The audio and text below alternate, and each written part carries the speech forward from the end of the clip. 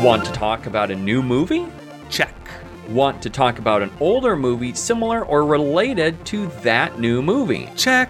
That's what you can expect from Quality Check Podcast. It's a new podcast on the Studio DNA network hosted by yours truly, Drew Douglas and Daniel Posey. Every other Tuesday, we'll talk about a new movie and an old movie to see how the film's quality holds up. At Sif Pop, we're your movie friends. And our friends really friends. If you don't know them, so grab a popcorn and head over to our row so we can chat movies like friends do. There's always room for more movie friends. So sit back, relax, and enjoy the show. Welcome to the Writer's Room. Hello and welcome to Sif Pop Writer's Room. I'm your host Aaron, but not that Aaron, of course. And today I'm joined by Sif Pop writer Robert. Our number must be very similar to the pound. Nice. Is that from 8.5? No, that was from Sunset Boulevard. I didn't remember that line, and I just figured it was because 8.5. So I guess spoilers on my thoughts for 8.5. No, when they kept getting when they kept getting calls from someone, and the main woman character was like, "Who is it?" And he goes, "Oh, it was someone looking for a lost dog. Our number must be very similar to the pound." Oh, got it. See, now context. Now I know what you're talking about. I'm just really bad at like remembering specific movie lines, which is weird because like my wife doesn't watch a ton of movies, but she remembers all the little things. Like I'll talk about the G.I. Joe movies later, but she's like, but we were going to watch them because Snake Eyes came out, and we were thinking about going to see it, and now we're like, we'll wait for Paramount Plus for 45 days, because the reviews aren't great, and they're like, it seems like the action is the worst part of it, and it's like, that's why you go see a G.I. Joe movie, so we're just gonna wait for Paramount Plus since we already have it. But we were just like, I've seen one of them. I'm like, well, which one? She's like, I don't know. I was like, well, did it have Channing Tatum or The Rock? It had Channing Tatum. Okay, it was probably the first one. It's like, there's something about a well and like something about somebody crossing their fingers, and it had to be one way, not the other. I'm like, I have no idea what you're talking about. He probably remembers like the most random little scene, and it doesn't really matter. Well, but then it felt a lot of times, but then I felt so stupid because like we watched G.I. Joe Retaliation, and like it's a vital part that they jump into a well in the attack, and like when they figure out that the president isn't the president, it's because the finger crossing thing.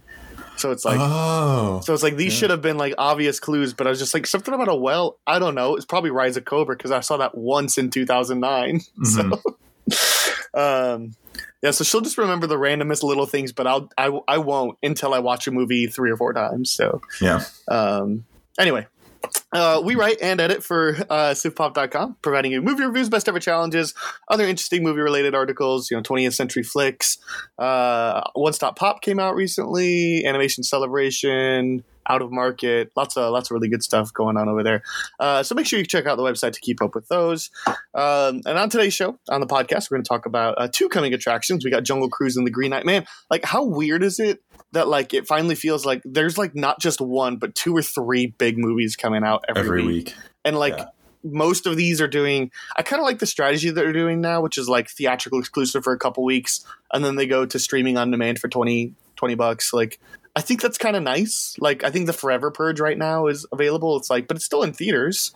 But people that don't want to go, or people that can't go, or people that like their theater wasn't showing it, like it's just weird to be back in this normal. Yeah, and there's also a third movie we could be talking about that comes out this weekend, like the Matt Damon Stillwater movie. That's this weekend.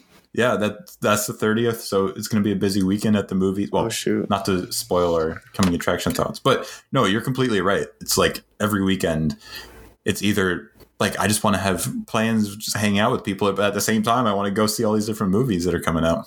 It's crazy. I totally didn't know because I thought Stillwater was supposed to come out later, and it just must have gotten lost when I was shifting the schedule around. Hey, you want to do 3 coming attractions this week? I can talk about it briefly. Yeah, same. I don't even know if I've seen the whole trailer. But sure. I have, because it's been in every movie theater since theaters were back. So yeah, I don't see it anywhere here on the schedule. So it must have just got lost. And especially like when we get to like November, like there is just movies that that aren't on the schedule, and like And then there's other weeks where it's like just the Eternals because nobody's trying to compete with Marvel anymore. Yeah. That'll be the only time where it's like one big movie this year. Because otherwise, 007. Like Dune, yeah, right. Dune was going up against. Dune just got moved, but it was like last night in Soho and the Wes Anderson movie are all coming out within like a couple weeks of each other. Last night in Soho got moved. Did Dune get moved too? I think Dune. I don't know. See, here's the thing. I saw Dune got moved, but I think it was only like back 1 week or something, or 2 weeks. All right, whatever. I'll have to. This is going to be a nightmare trying to schedule this out again. But all right, we know Jungle Cruise, The Green Knight, and Stillwater come out the 30th. Well, that's what it's all we like need to know for right now. Well, that's what it's like, especially with streaming becoming popular. Like when Infinite came out, like there wasn't even a trailer released like a week before it came out on Paramount Plus. I think there's reasons for that. But is it the Wahlberg one? Yeah. Yeah, didn't care. But like it just seems to be like there's a lot of a lot of movies that are just getting shifted around. And so whenever I send out the schedule, like the thing I try to stress the most is like, don't pick a week based off of the coming attraction. Yeah. Like, because it's very likely that it's going to change. And almost guaranteed at this point. Right. Almost guaranteed at this point. So man, anyway, so once we're done talking about the 3 coming attractions, we'll talk about 2 goats. And I think this will be good that we'll do 3 coming attractions because one of these goats I have very little to say about. You say that every week or every month. No, I really like one of them. I have so I didn't take notes this week because I watched one of the movies this morning, and so that's pretty fresh in my head. And I watched one of the movies last night, and that's pretty fresh in my head. But like, I didn't think of anything to say during the movie. So, gotcha. Or think of any lines to write down or whatnot. So, so we'll talk about 8.5 and Sunset Boulevard. Then we'll explore the B plot. Since these are both, we're trying to do goats as themes now. Since these are both movies about film industry and filmmakers, we're going to do our best ever movies about film and filmmakers. So we'll do that. And we're going to do it Trump rule style, all that. And we'll wrap up with a spin-off quick recommend or warn from each one of us. But first, let's get a chance to reacquaint ourselves with Robert this week. Robert, you've been doing a lot of stuff recently, launching a YouTube channel, launching a new Rob Sox Thoughts. And is the Rob's Red Sox podcast still going?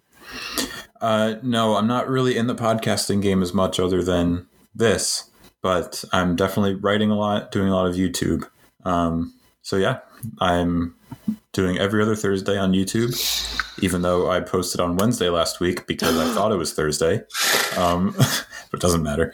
Yeah, and then the Rob Sox Thoughts is that I have a lot of thoughts on the Red Sox, and no one really near me to talk about them all the time. So I thought, let me just talk to the internet. So that's going on with that. Nice. Yeah. We talked for like 25 minutes on baseball and all things. Do Red Sox have a chance this year?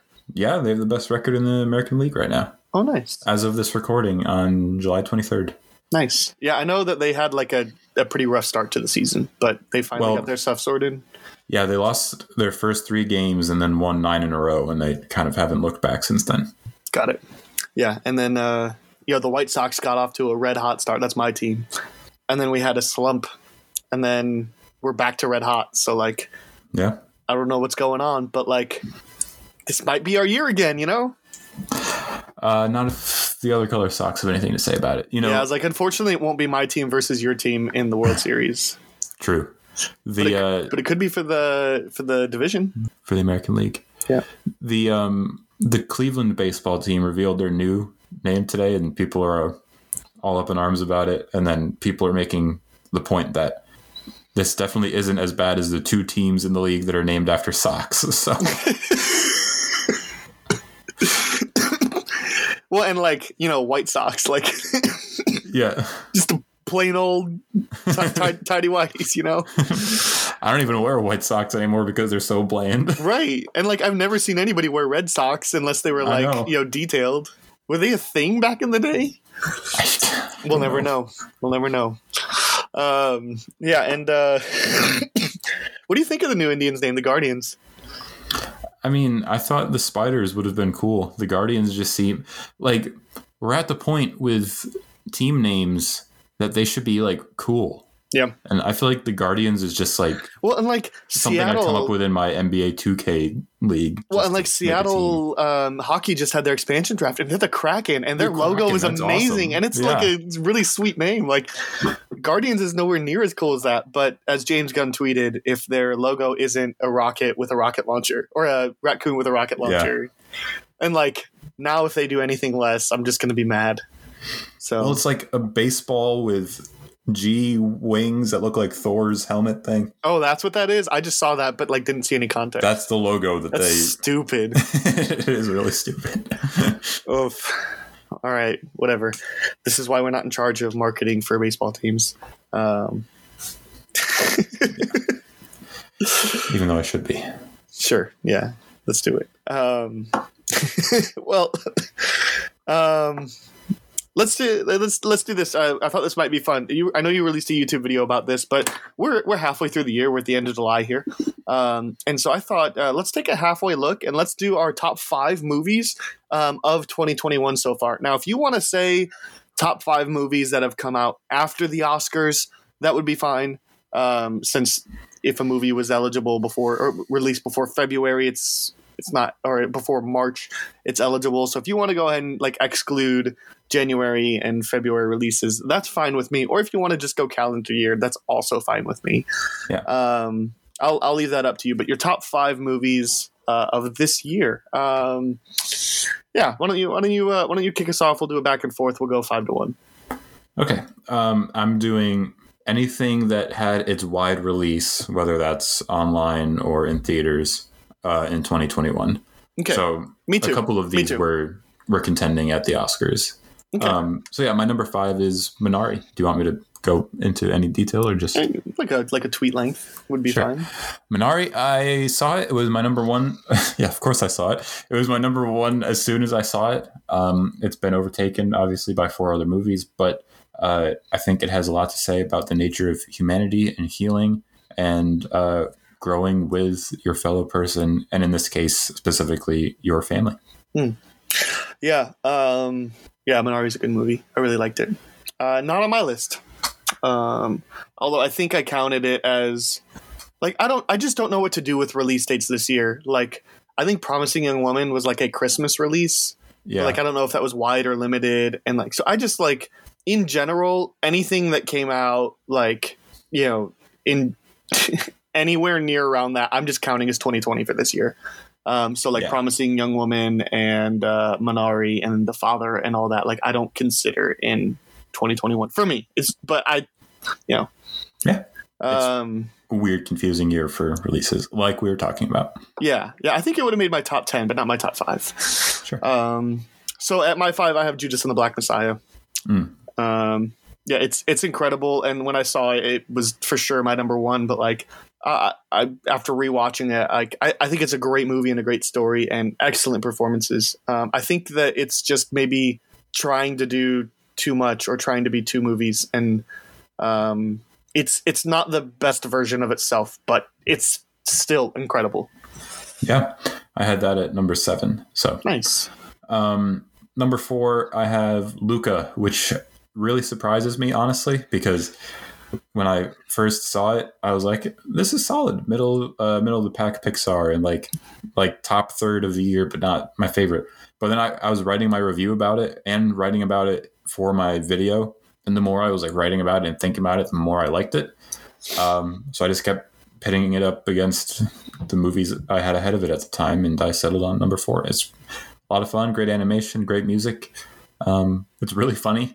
It's a great watch. Yeah, you like this movie a lot more than I do. Yeah. This is lower tier Pixar for me. It's still fine, and it's like great DreamWorks or great, any other animation company, but it just didn't have a wow factor for me. Yeah, I settled it at number 11 for Pixar, by the way. Oh, nice. Yeah, I would have it a lot lower than that. Like it's not like Cars 2 or anything like that. But like it's certainly no Toy Story. So sure. I know you're gonna have this higher. I have Bo Burnham's Inside here. It's great, and I love it. I'm not quite sure like that. It's still not even my favorite Bo Burnham. It's my second favorite. I still think What is my favorite. But I really appreciate the craftsmanship here, so I'm totally okay if it wins all the awards. Awaiting that Criterion release and all that, and I'll for sure pick it up. But I don't know. It just not all of it. Maybe it's because like this was the first thing he did that was like an hour and a half. All of his stuff has been like an hour, and maybe it just felt a little dragging to me. And like it feels a lot longer because of the nature of it. But so maybe just pacing issues was my problem. But it's my perspective of it, not to take away from the great craftsmanship that goes into it. My number 3 is one that I am still surprised I've seen so few people talk about, and that's Supernova. Colin Firth and Stanley Tucci play a married couple, and Stanley Tucci has dementia. So his mind is slowly going, and they want to go on one more holiday across the English countryside together while they can both remember it and cherish it. And it gets into the value of life, the value of love and those around you. Those two give, out of the performances that I've seen from them, which is a handful, and I always like both of them. I think they're both giving their best performances. It's a great movie. I don't know why more people aren't talking about it. Yeah, I honestly think you're the only person besides Shane, because Shane sees everything, that I know that's seen it. And I mean, definitely you've piqued my interest. I just hope that if it is as good as you say it is, that like if this was coming out in November, people would be talking about it because presumably it would be an awards contender. But I think it would have counted towards these past Oscars if it was going to count at all. I don't remember what the studio was. I just don't, for whatever reason, I didn't think it was worth the push. Interesting. Yeah, I think there's I don't know, it's just hopefully if it is as good as you say it is, hopefully people don't just shrug it off. So yeah, I'll get around to it at some point, I'm sure. And it's not that long either. It's only like 90 minutes. So perfect. I love shorter movies. Mitchell vs. the Machine is my number 3. Nice. This is a super surprise, and like honestly, I think would have taken, if it would have come out last year, I think it would have been my pick for the best animated film. Over Soul, right? Yeah, over Soul, and I mean, Wolfwalkers was a pretty strong contender there too. That's true. Yeah. And I think both of those are gorgeous and terrific and excellent in their own right. But I don't know, something about the Mitchells and the Machine just there's very little not to like about it. It's maybe the only thing is it's maybe a little bit too much hit you over the head with its messages, but this is not made for a 26-year-old grown adult. This is made for it's made for everybody, but like the primary audience, the people that they're hoping to grab, I'm sure is significantly younger than me. Yeah. Yeah. Was it number 2? Mm-hmm. Yeah. My number 2, even though you said you weren't counting this one, but my number 2 is The Father. I saw it in theaters in 2021. I thought this was great. As someone who's had to witness 2 different family members go through mental illness, like this kind of degenerative mental illness, end of life kind. This struck home in a way I really wasn't expecting, and it made me understand their struggles that much more, especially not only because now I'm an adult, but now, and those things happened when I was a teenager and younger, but just because of how this movie frames Anthony Hopkins' struggle. As much as I wanted Chadwick to win the Oscar, I think there's no way you can say Hopkins didn't deserve it. And all the other performers in this movie, especially Olivia Colman, are also great. Yeah, I need another watch of this one. I really liked it. I'm just not quite as high as everybody else is on it. But it deserves every technical achievement going for it. Yeah, the editing was great. Specifically editing and performances. Yep. My number 2, I know is not going to be on your top 5, is In the Heights. I agree with some of the things you say, and I understand some of the criticisms on it's maybe a little shallow and it's maybe a little over stylized and all that, but it's just such a delight to me, and I love the soundtrack. And there was very little negative I could say about it. Like there's definitely some unnecessary parts. Like you could completely cut out Lin-Manuel's character and it doesn't change the movie at all, other than gives you a few less laughs, especially the end credit scene. but you could. I didn't know there was an end credits scene. Yeah, it's great. It's one of the best. But there's I don't know. There's something just so delightful and fun and vibrant about it, and really feels like a part of this culture that I know little about. So, yeah. Yeah, I don't think it was over stylized. I just think the style wasn't for me. So if you're into the style, I understand why you like it. I didn't hate it, by the way. But anyway, my number one is Bo Burnham Inside, and that's no surprise. And I've talked about it on this podcast. I've written about it on SifPop.com. I've talked about it on my YouTube channel. And I think if you want to hear anything I have to say, go to any one of those places. Yeah. And I've mentioned this movie, I think 3 or 4 times. Movie, maybe it's loose. My number one is Derek DelGaudio's In and of Itself.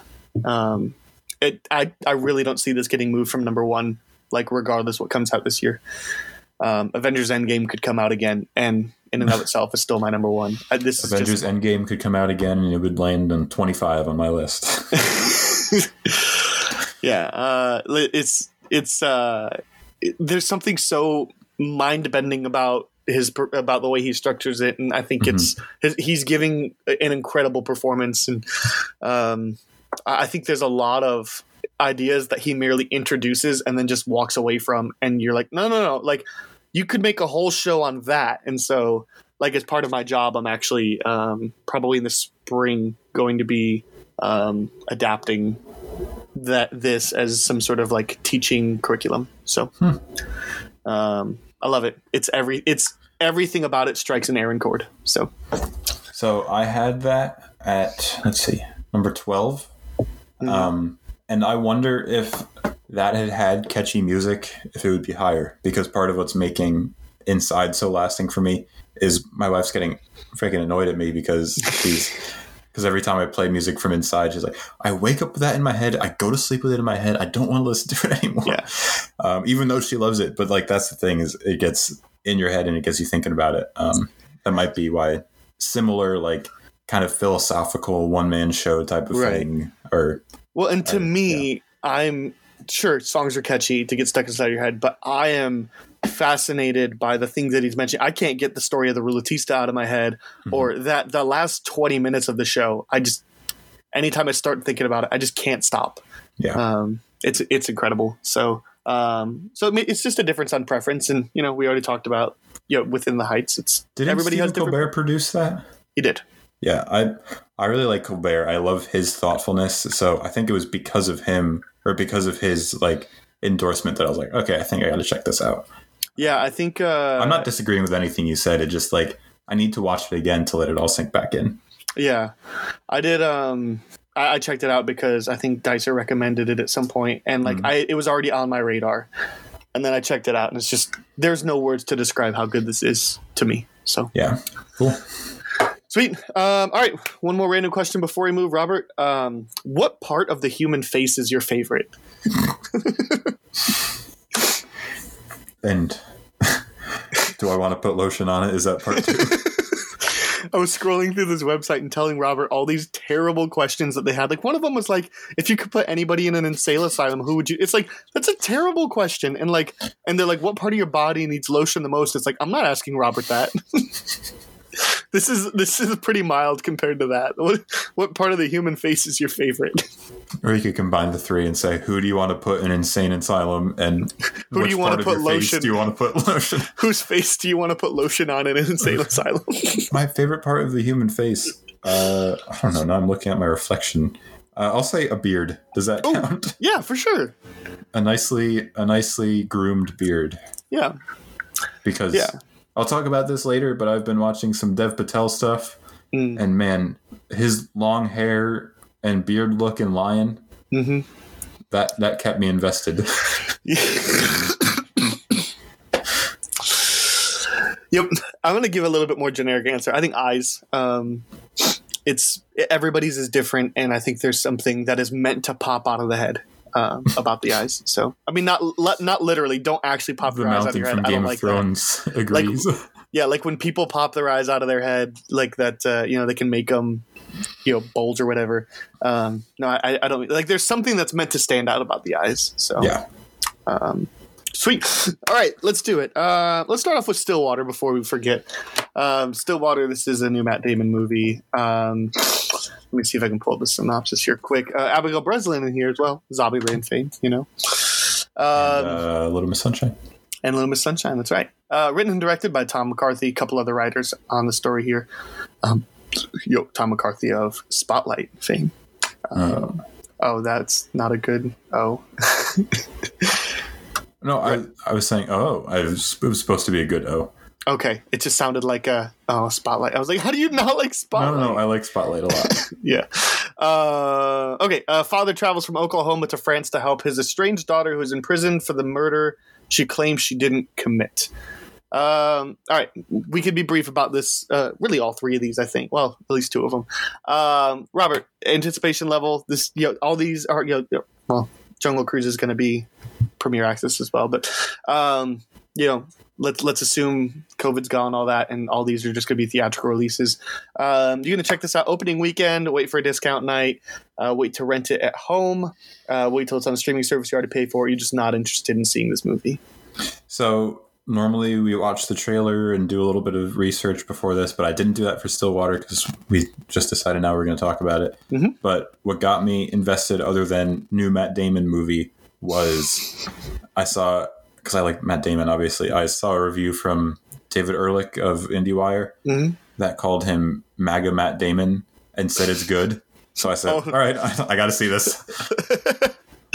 Interesting. So there's my thoughts. I'll be there opening weekend because I finally have a free weekend next week for all three of these. Yeah. I mean, as far as excitement for this movie, it's going to be opening weekend. I just don't know that I'll get around to doing it. Yeah. As is the case. But as far as excitement level, if I had a completely free schedule and an unlimited budget and all that, I'd go as soon as humanly possible. I mean, Matt Damon looks incredible in this. Abigail Breslin looks incredible in this. There's a couple elements that they aren't talking about in the synopsis, and if you see a trailer, you can look at that intrigue me about cultural studies and relationships to people. Tom McCarthy is a big selling point. Otherwise, this might have been more like a matinee. But you put the writer and director of Spotlight in front of me with a big budget and a cast that's gonna reminisce that pretty closely. And I'm here for it. Here's my last quick thought: is that this is Damon's second movie of the year. Mm-hmm. First of two, because he's also going to be in Last Duel. Mm-hmm. Where he sports a funky goatee. So, yeah, interesting. All right, so there's a new Letterboxd list for you. True, I love to do that. Funky Matt Damon goatee movies in 2021. Yep. Yeah. I don't know how much else there is to say, and I think there's so much about this movie that I'm not really I don't really know. I think the title's kind of confusing, especially because when they show the trailer, it just doesn't really seem like it means anything. So I'm hoping it brings some meaning there. It's the town that he's from or something like that, and it's that's the best you can come up with. Should have called it Matt Damon MAGA. MAGA Matt Damon. Make Matt Damon great again. Hey. Watch your language. He's always great. Right, that's right. Did he ever he hasn't had a low spot in his career ever, right? Matt Damon? It seems like a lot of these people, Ben Affleck kind of had a couple year period where he was maybe not great, and then all of a sudden he comes out with Gone Baby Gone, and you're like, all right, that's Ben Affleck. And then I don't think Matt Damon's ever had a weak spot. Matt Damon from 2016 to half of 2017 had Jason Bourne, The Great Wall, Downsizing, and Suburbicon. Yeah. And then that was a year and a half, which doesn't right, a year and a half, but he still came out with 4 movies and several of them blockbusters. And nobody can fault him for coming back to do Jason Bourne and with Paul Greengrass attached, and nobody can fault him for wanting to be in the new who did Downsizing? Was it Cameron Crowe? I think so. Maybe, I don't know. Anyway, you can't fault him for wanting to take on those projects. Maybe The Great Wall, but look at my goodness. I know we're already down a rabbit hole, but I've never looked at his filmography like this. Mm-hmm. So going from Chasing Amy, The Rainmaker, Good Will Hunting, Saving Private Ryan, Rounders, Dogma, Talented Mr. Ripley. That's a pretty incredible run. Yes. All from 98 to 99. 2 years? Or 97 to 99. Oh, dang. All right. Anyway, Matt Damon's great. Yeah, Matt Damon is in that GOATS conversation. Yeah. All right. So I just don't know how much more I can say about this, but that's fine. It looks great. Yep. Let's move on to Jungle Cruise. We'll save the one I know you're dying to talk about until last. Based on Disneyland's a theme park ride where a small riverboat takes a group of travelers through a jungle filled with dangerous animals and reptiles, but with a supernatural element. This is going to be premiere access as well as theatrical release.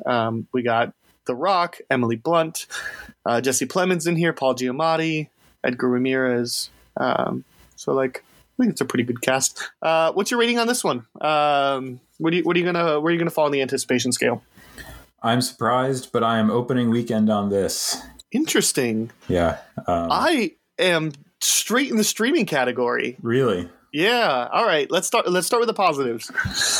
I don't know where the heck I saw it, but someone was talking about, I don't know, maybe it was just the second trailer that I was like, this actually looks kind of fun. And I like The Rock, and I like Emily Blunt. Mm-hmm. And of course I like Jesse Plemons. Yeah. And Paul Giamatti for sure. Paul Giamatti. All of those actors you just named, I like them all. It just looks like fun. I'm normally cynical of Disney stuff lately. But this isn't a remake. It's not a sequel. I know it's based off the Disney ride. But look at their track record with movies based off of rides. It's not bad. Right, yeah. It feels more like Pirates of the Caribbean than a remake of Aladdin. I was thinking like Jumanji. But yeah, it feels more like Pirates of the Caribbean than... Yeah, but in Disney terms, it's more Pirates of the Caribbean than an Aladdin remake. Yes. So yeah, it just looks like a lot of fun. Yeah, I was actually looking up films based off of theme park attractions to see if we could do it for the BEC, but there's just not enough. It's all Disney stuff too. I looked up the same thing. Yeah, I haven't seen some of these films, and some of these are good with a pinch of salt, but like Tomorrowland is not a good movie, but it's not terrible by any means, and The Haunted Mansion was great for what it was going for. It's not good by any means, but campy kids movie. It's fine. Mm-hmm. You could do worse. Country Bears, I heard was never seen it. Is that the one there's another bear movie that was supposed to be surprisingly Brigsby Bear. Oh, Brigsby Bear. I don't know. I don't know. There's a bunch of bear movies. Yeah, I don't it's not as bad of a track record as we think. I think when they were coming out with Pirates, everybody was like, "Really? Based off the ride?" But it's great. At least the first one is. First one, yeah. We'll disagree, but that's first one's incredible. It's I don't know. I don't have that factor that you're having. I think look in front of the camera, everything looks great. On paper, this sounds great. With The Rock and Jesse Plemons and Emily Blunt, I love all of them. Paul Giamatti, but then you throw in the director who did The Shallows, and that's really interesting for this. This director, though, he is the Kevin Feige of the LNCU, the Liam Neeson Cinematic Universe. He did Nonstop, The Commuter, Run All Night, and Unknown. I only saw Nonstop, but I thought that one was kind of okay. What about Nonstop, though? Have you seen the Key and Peele sketch? No, I haven't. Oh, you gotta see the Key and Peele sketch. Anyway, they do a whole sketch about Nonstop, and Liam Neeson himself shows up. Nice. That it shows me that it could be a fun little action movie, but yeah, I guess maybe fun little is fine, but it's no part of me feels like I need to rush to see this movie.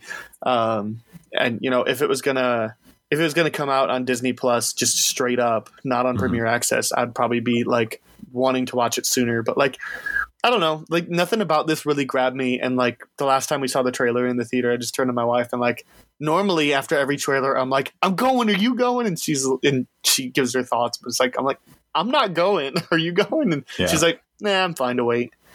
Interesting. So, well, yeah. The Rock doesn't take himself too seriously like Vin Diesel. Which is why he works. Exactly. And that's why I am have excitement for this. Also, these guys who are writing it, who wrote the movie, are the writers of Zendaya is Michi. So the movie that inspired that song. So that counts for something. Nice.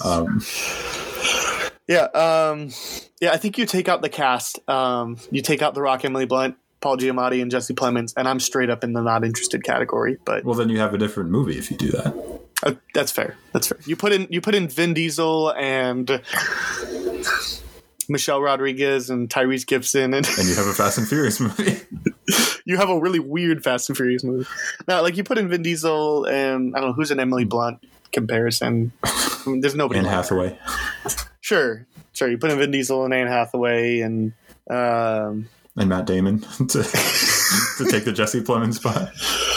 Yeah, you change up the cast, and I'm just not really interested in this movie. But well, like I'll kind of watch anything that The Rock is in at this point. If Johnny Depp isn't Jack Sparrow, you're not interested. Like if Ryan Gosling and Russell Crowe don't do the nice guys, I don't know if that's yeah, for sure. They're the reason that movie works so well. Exactly. So that's why like I see this cast, and I don't really care about the story. I care about the fun. Also, there's got to be a pun somewhere about Emily Blunt and The Rock, which is a stone, blunt, stoned. I don't know. There's something in there. Okay. I don't know. I'm sure I was trying to figure it out, but I couldn't think of anything. All right. Well, I'm sure that the movie will think of it first. Hopefully. Sweet. All right. Now the one that I know you're excited to talk about. Let's talk about some Green Knight. This new Dev Patel, Alicia Vikander, Joel Edgerton, written and directed by David Lowery, produced by A24. Synopsis for this is a fantasy retelling of the medieval story of Sir Gawain and the Green Knight. Robert, where are you landing? Opening weekend. This is the one I'm going to make sure out of these three that I see that weekend. Yeah. I'm gonna land at matinee. I don't know. Like, I'm not necessarily a big fan of this genre. This like, I'm fine with like swords and arrows and things like that. But like you throw in magical elements, and I'm just kind of out. I don't really like anything that has to do with that, like unless it's done really well. But I think the track record, maybe it's just the track record. Like typically all these movies with knights and with swords and magic are just bad. Right. But like you give me a Braveheart or Gladiator, and like I'm down. But you throw in a magic element, and I'm like not really interested in this movie anymore. So Green Knight to me looks closer to Lord of the Rings than it does to Guy Ritchie's King Arthur. And see, I hadn't seen Guy Ritchie's King Arthur. But that's exactly what we were talking about. It's like the swords and arrows and magic, and it's just like fine, but not really anything special. It's designed to get butts and seats. Whereas Lord of the Rings and Green Knight look like passion projects from the filmmakers with people buying in. And that's really what's drawing me so much. It feels like I always have to do my Lord of the Rings reference, and I already started, but like it's obviously my favorite movie series, and this feels closer and more akin to Lord of the Rings than even the Hobbit movies did. It's just like something very realistic looking, doesn't go realistic meaning like visually, not over the top CGI and that sort of thing, where people who are making it are taking it seriously. And it's part of King Arthur Legendarium, which I think is really cool. I'm in the middle of Tolkien's translation of the epic poem, and I'm enjoying that so far. And I'm going to finish it before the movie. So yeah, it's pretty much just, since it's medieval fantasy starring Dev Patel and Alicia Vikander and Joel Edgerton, and the guy from the Mission Impossible movies, Sean Harris, and even Barry Keoghan's in there, I just don't see him on IMDb's page, but yeah, I remember him being in there now. And even the actress from Solo and Falcon and Winter Soldier, she's in there. So what's her name? Erin Kellyman. So my point is, I'm just totally down. I just really can't wait to see this movie. Yeah, I mean, like I'm probably gonna check it out, and like it probably out of the three movies, this is the one that I'm actually like gonna go see in theaters. If I go see any of these three, a lot will just depend on schedule and all that. But it's just because of the hype for this movie. Like it's almost, even though I said I'm more excited for Stillwater, even though I'd be more excited like I feel like this would be a better theatrical experience, and like I feel like I want to be in on the conversation. Like even Zola, A24's last movie, which I don't think many people really liked. People were still talking about it for a while. Like I want to be in on the conversation. I mean, it's just a little bit of FOMO there. But did you see Zola? No. The conversation's passed. I wouldn't say it's worth it, even though A24 normally is. Right. And so, like, you know, in bottom line, you put A24 on a title, and I'm at least going to be in the rent category, or the rent level. But like, you know, at this point with their track record, but yeah, I don't know. It just doesn't seem. Nothing about it is saying you got to go right now, other than just to be part of the conversation. Sure. And also, like, it says on the poster from acclaimed director David Lowery, and it's like, what is he acclaimed for? The only real things of notice he's done is the Pete's Dragon live action remake and The Old Man and the Gun, which was like I think like a kind of indie, did pretty okay. But like I don't think a bunch of people talk about it. He's an indie guy that people like a lot. So Nathan Body Saints, which was a Casey Affleck, Rooney Mara movie, is one that people like a lot. And I've heard of that one. I just didn't know if people liked it. And A Ghost Story is also very good. And that was a Netflix one where people are like, all right, this guy is, or that was an A24 one that's on Netflix, is why I said Netflix, where people are like, okay, this guy has talent. And of course, if he's got A24 producing his movie, then people go crazy over it. So, right. Yeah. I don't know. I don't know. That kind of throws me off. They're like, you're saying acclaimed director David Lowery, but it's like, this is the Pete's Dragon guy. Like, to me, it's like you make a movie like this with this sort of anticipation. Now you're acclaimed director, but I guess because like I also like I've heard of A Ghost Story, but I didn't know how people felt about it. It's not these aren't movies that people really talk about much. That's the one with Casey Affleck spending the entire movie with a sheet over his head. And Sounds perfect. It's existential and about life and death and leaving your mark on the friggin' world. It's like that's where it gets acclaimed. Okay. So yeah, I mean, like I said, if there's going to be one of these that I check out in theaters at some point, it's probably going to be The Green Knight. But I don't know. Like I think I'd probably just be okay waiting. Nowadays with as many streaming services as there are, these pretty much go to a streaming service like as soon as they're done, like as soon as their theatrical release is done. And so I think for Stillwater, I don't know if that'll be HBO or Paramount or something, but like I've got to have access to it at some place, right? If not, like they drop on sale pretty quickly. Because like that's the thing about everybody doing these $20 rentals is now like when the movies actually just come out, they drop on sale pretty quickly because people are like, oh, I spent $20 to rent it now. So they're like when they come on sale, they're only like $15, and then they drop to like 10 pretty quickly. So like even if it's on like Stars or something that I don't pay for, I can get access to it pretty quickly. But yeah. Okay, cool. There's your 3 movies coming out this week. Busiest weekend for movies in a while because these are all like pretty big movies. I mean, A24 is not really an indie anymore. They're a big studio. Yeah. So they still make the movies that something like Paramount isn't going to pick up, but they're a big studio at this point. Apparently, they only have about 100 employees, which is crazy to me. Insane. Especially because, like, for how much they put out. Well, like, they don't put out, like, a movie a year. Yeah, they put out a lot, so. Yeah. Interesting. And they're talking about being bought by Apple, which I'd not like to see because then they're totally gone from the indie scene, which is a whole different conversation. Yeah, and I don't know if their films would go to theaters or if they'd go straight to Apple TV Plus. I'm like, I already pay for Apple TV Plus, but I don't really want to watch The Green Knight on Apple TV. I at least want the option to see it in theaters, Yeah. All right. Well, let's get around to the meat of the show. Let's get around to the SIFF topic. Our GOATs. Robert, which one would you like to start talking about?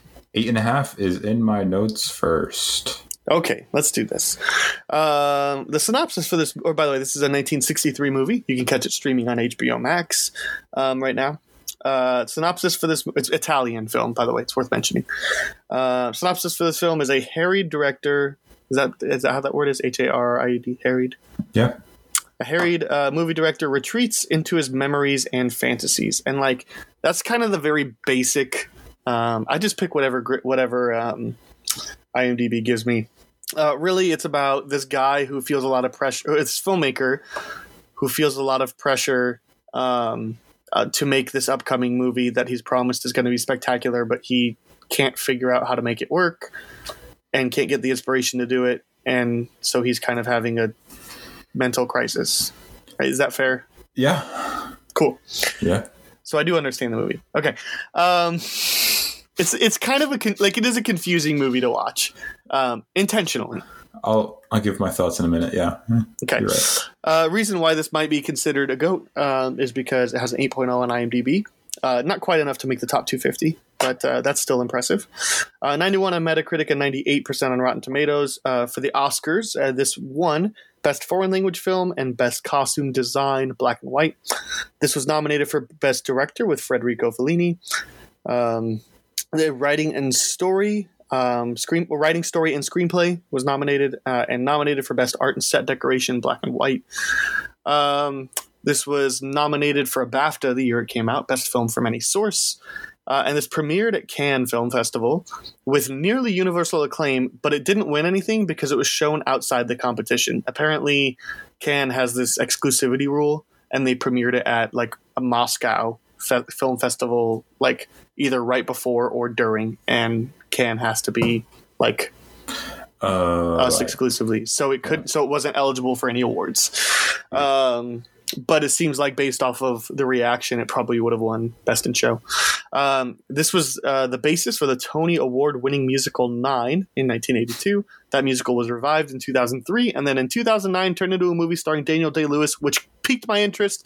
Then it has a 5.3 on IMDb, so immediately lost my interest. And this has a Criterion Collection released, which is how I watched this movie, because this was one of the first Criterions I bought. So Robert, what do you have any history with this movie? And if not, why were you excited to see this one? History and excitement are always the same. Is I didn't know anything about it. We said, let's watch it. And I had heard of it. I said, okay, let's see an old movie that's acclaimed that I've never seen before. Yeah, I mean, I've never seen this one either, but like, this is, I think, one of the most widely regarded films about making film. I know this is David Lynch's favorite movie. No. So like, that's also worth noting. And like, I'm interested in some of the artsy-fartsy movies. Like, not a lot of them. Like, I don't particularly like Roma. But like, you know, I think we talked about Cinema Paradiso, and that's very much a artsy feeling movie and things like that. Kind of, yeah. It's not as much as Roma, but like, obviously I loved Cinema Paradiso. And what do you mean by artsy? Like, for Cinema Paradiso, or just in general? Just in general. Like movies that are more about the process of making the film as opposed to what the film is trying to do or say. Movies that are more concerned about technique and style over substance. Sure. Which I think a lot of these movies have a lot of substance, or it's just really hard for me to see. Like, hearing Dicer talk about Roma, I wish I could see that movie that way. I just can't. I just see pretentious nonsense. Like, I don't know. So I get you. Anyway, I'm probably somewhere in the middle between the two Aryans. Okay, that's fair. Like, and look, I'm willing to say I'm in the minority, and I'm probably wrong. That's fine. I'm just not really interested in taking a trip back to it. Yeah. So speaking of which, Robert, 8.5. Do you like this movie? Love it, hate it, dislike it? I think it's just okay.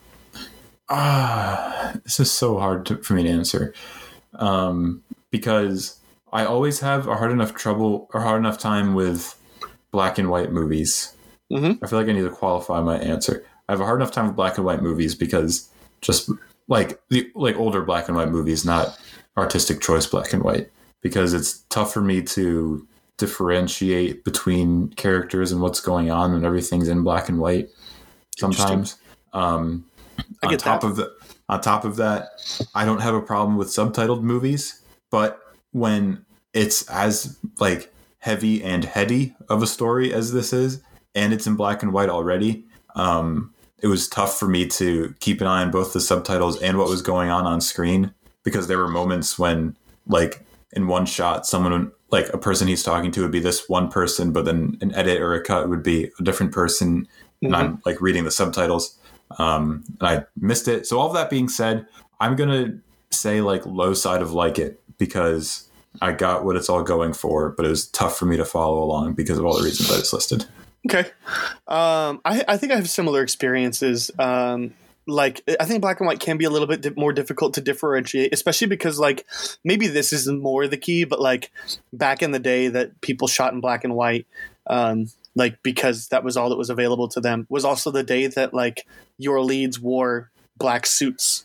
And so, like, you know, when we watch something like Arsenic and Old Lace, like, everybody's wearing a black suit. So how do you differentiate? You have to just figure it out. And it takes some getting used to in 2021. So I get that. And like, yeah, for such a heady for such a heady movie that's so much style, subtitles was very difficult to follow. And it's not like quick or snappy dialogue either. You know, it's not like when you watch Parasite or something like that. Right. It's like I wanted to sit and digest the dialogue that was being said, but it was like some of the times didn't even get to finish reading it before it was on to the next thing, and he's like talking about meaning and worth in art, and just like, holy crap, I like what he's talking about, but I don't know if I can digest it at the moment the way I'm being presented it. Right. Yeah. And so that's why I'm going to land exactly for what you said. I think I like what this movie's going for. I just don't like this avenue. I don't think this was, you know, I love the idea, you know, and obviously we could talk about the women, and how much that impacts the movie. But like, I love everything this movie is going for. I just don't like the movie. Didn't like it. Not hated it, not like pretty far from hated it, but like this probably would have been a movie that, had we not been talking about it on the podcast, I probably would have shut off about 30 minutes in. You know, I was thinking I turned it off middle of the way through and finished it the next day, and I normally don't like to do that. It's just like a totally different kind of sensory overload from In the Heights, where it's just like so much stuff, whether it's philosophical ideas, subtitles, black and white, you know, crazy visuals, stuff that you really need to be in the mindset of. You know, like I barely got Mulholland Drive, which was heavily inspired by this, and that was in English and in color. But I will say this, like, the only reason I'm saying low side of like it is because of like, it's my own fault. Like, it's not the movie's fault. I had just because I had a hard time following it. But it reminded me a lot of Adaptation, and I was reading and watching. I was thinking the same thing. I was reading and watching, reading some articles and watching some videos on the movie after I finished it. And a lot of people were mentioning how Kaufman has been influenced by Fellini, but no one seemed to mention Adaptation, which seems to be like the most directly. Yeah. A very similar movie. Yeah. It's like about a guy struggling to make a movie, wondering about whether what he has to say has any worth, how, you know, all that kind of stuff. And I love Adaptation. Yeah, like, I love Adaptation too.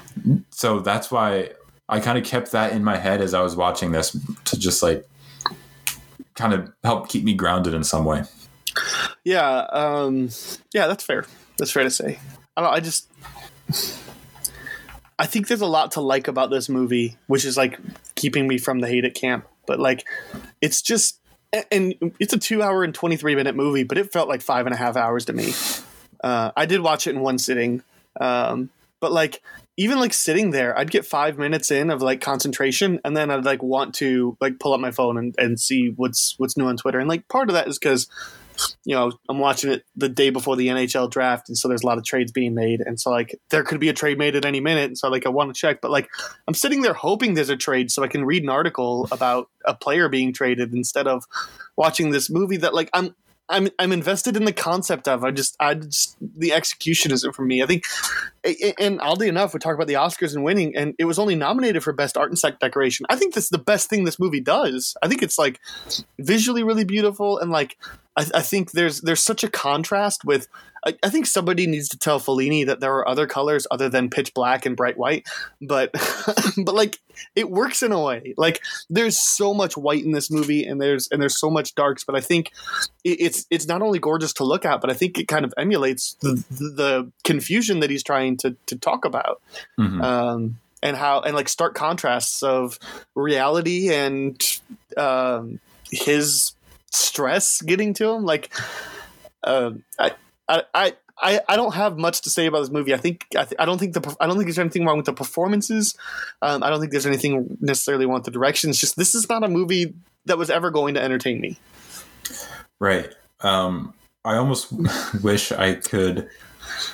I feel so hypocritical saying all of this, but like, wish I could just read it as like a paper or an essay or something, mm-hmm. or just watch a dubbed version. Because, again, I have no problem with subtitles in general. Like you mentioned, Parasite, that's fine. Cinema Paradiso, which we watched a mm-hmm. couple episodes ago, I had no problem. But it's this when it's just like so metaphorical visually. Yes, that I couldn't keep everything straight.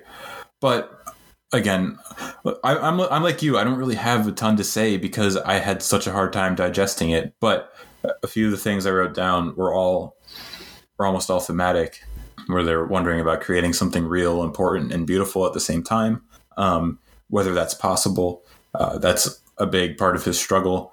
I like his interplay with the critic who keeps coming up to him, the main character. Mm-hmm. Because when you're making a movie, you have that when you're making anything, you have that in mind. Like, what are people going to think of this when it the critic or the producer? There was a critic in there that he kept talking to. The producer was my favorite part of the movie. Mm-hmm. Okay, yeah. But the biggest part of it for me was the mix of honesty and art, and then a story about a man who wants to make a movie that says something, but he's worried that he has actually nothing of importance to say. Yeah. And it just feels very autobiographical. Mm-hmm.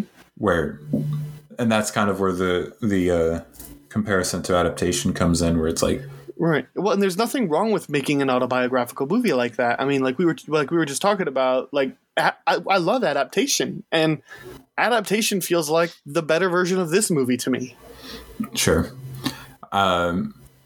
Again, I'm just still very hesitant to even say that, just because I know I didn't take it in the way I should have. Sure. But I'll say I like adaptation better, and I know this laid the groundwork for movies like adaptation to come along. And even, I don't know what the musical piece is called, but the piece that plays in Apocalypse Now during the bombing. Yeah. Gosh. That, yeah. For anyone who, since we're not going to remember the music, they're the title of the track, but Ride of the Valkyries. There you go. I just like that's another way that things have been recontextualized since the release of 8.5. Mm-hmm. Like, this is a prominent movie where that's used, and it's totally recontextualized for the use in Apocalypse Now. This is more interesting for me to look back on as a historical artifact. I think, like I was saying about Seven Samurai all those episodes ago, mm-hmm. than it is a movie that I sat down and really enjoyed or got a lot out of. Yeah, and like I guess that's the qualifying factor here is, like, if you're looking for a movie that you're going to be entertained, I just don't think this is it. But like, if you're looking for a metaphysical contemplation of what is art from a filmmaker's perspective, like, if you're looking for something that for some people is just going to bore the snot out of them, like, this is it. But like, to me, every movie needs to have some sort of entertainment value. While Cinema Paradiso is some sort of reflection on this filmmaker's history and all that, like, it's still a delightful, charming, sweet music accompanied by rich characters, and like, and an adaptation is coupled with Nicolas Cage's best performance, an incredible performance by Meryl Streep, and some really funny, genuinely funny moments. Like, adaptation is it's a good balance of entertainment and message. I just think this movie has no entertainment value for me, which is why I was just bored the entire time, and I wanted to find any distraction I could.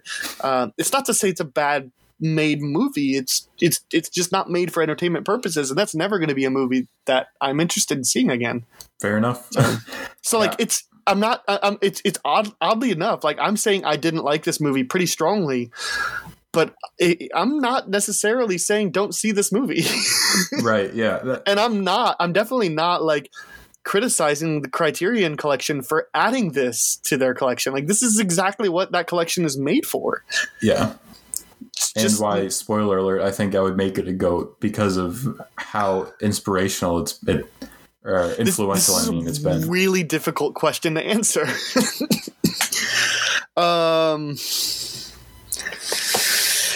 Do you want to move on to Is This a GOAT, or like do you have other thoughts? I don't have any other thoughts. Okay, neither do I.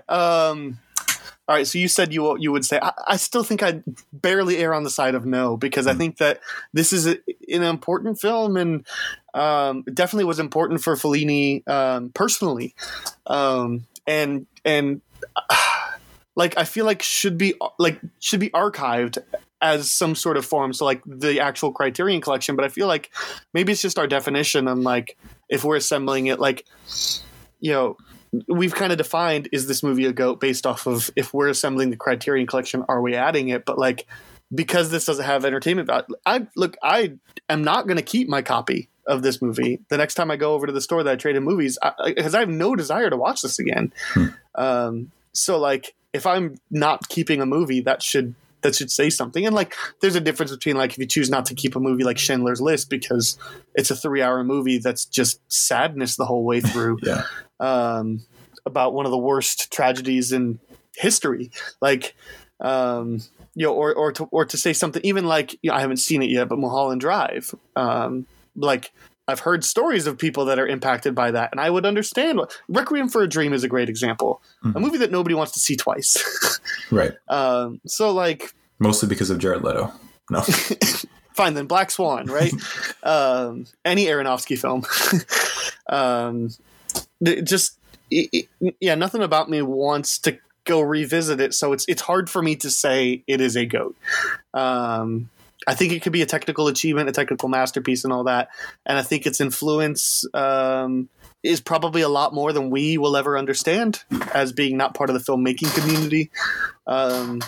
But I'm having a hard time even, like, I'm not recommending this movie, but I'm also not recommending this movie. Mm-hmm. It's just all going to depend on what your preferences is.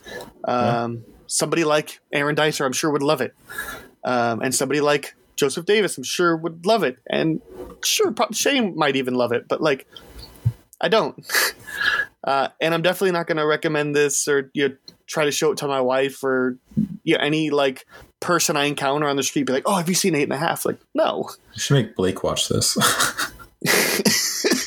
Blake and I might agree on something. No, Blake would wind up loving it, and then we would still disagree. But so, actually, I really don't think. I don't know that he would. There's no way he would like this movie. No way. No. So then we would finally have something to agree on.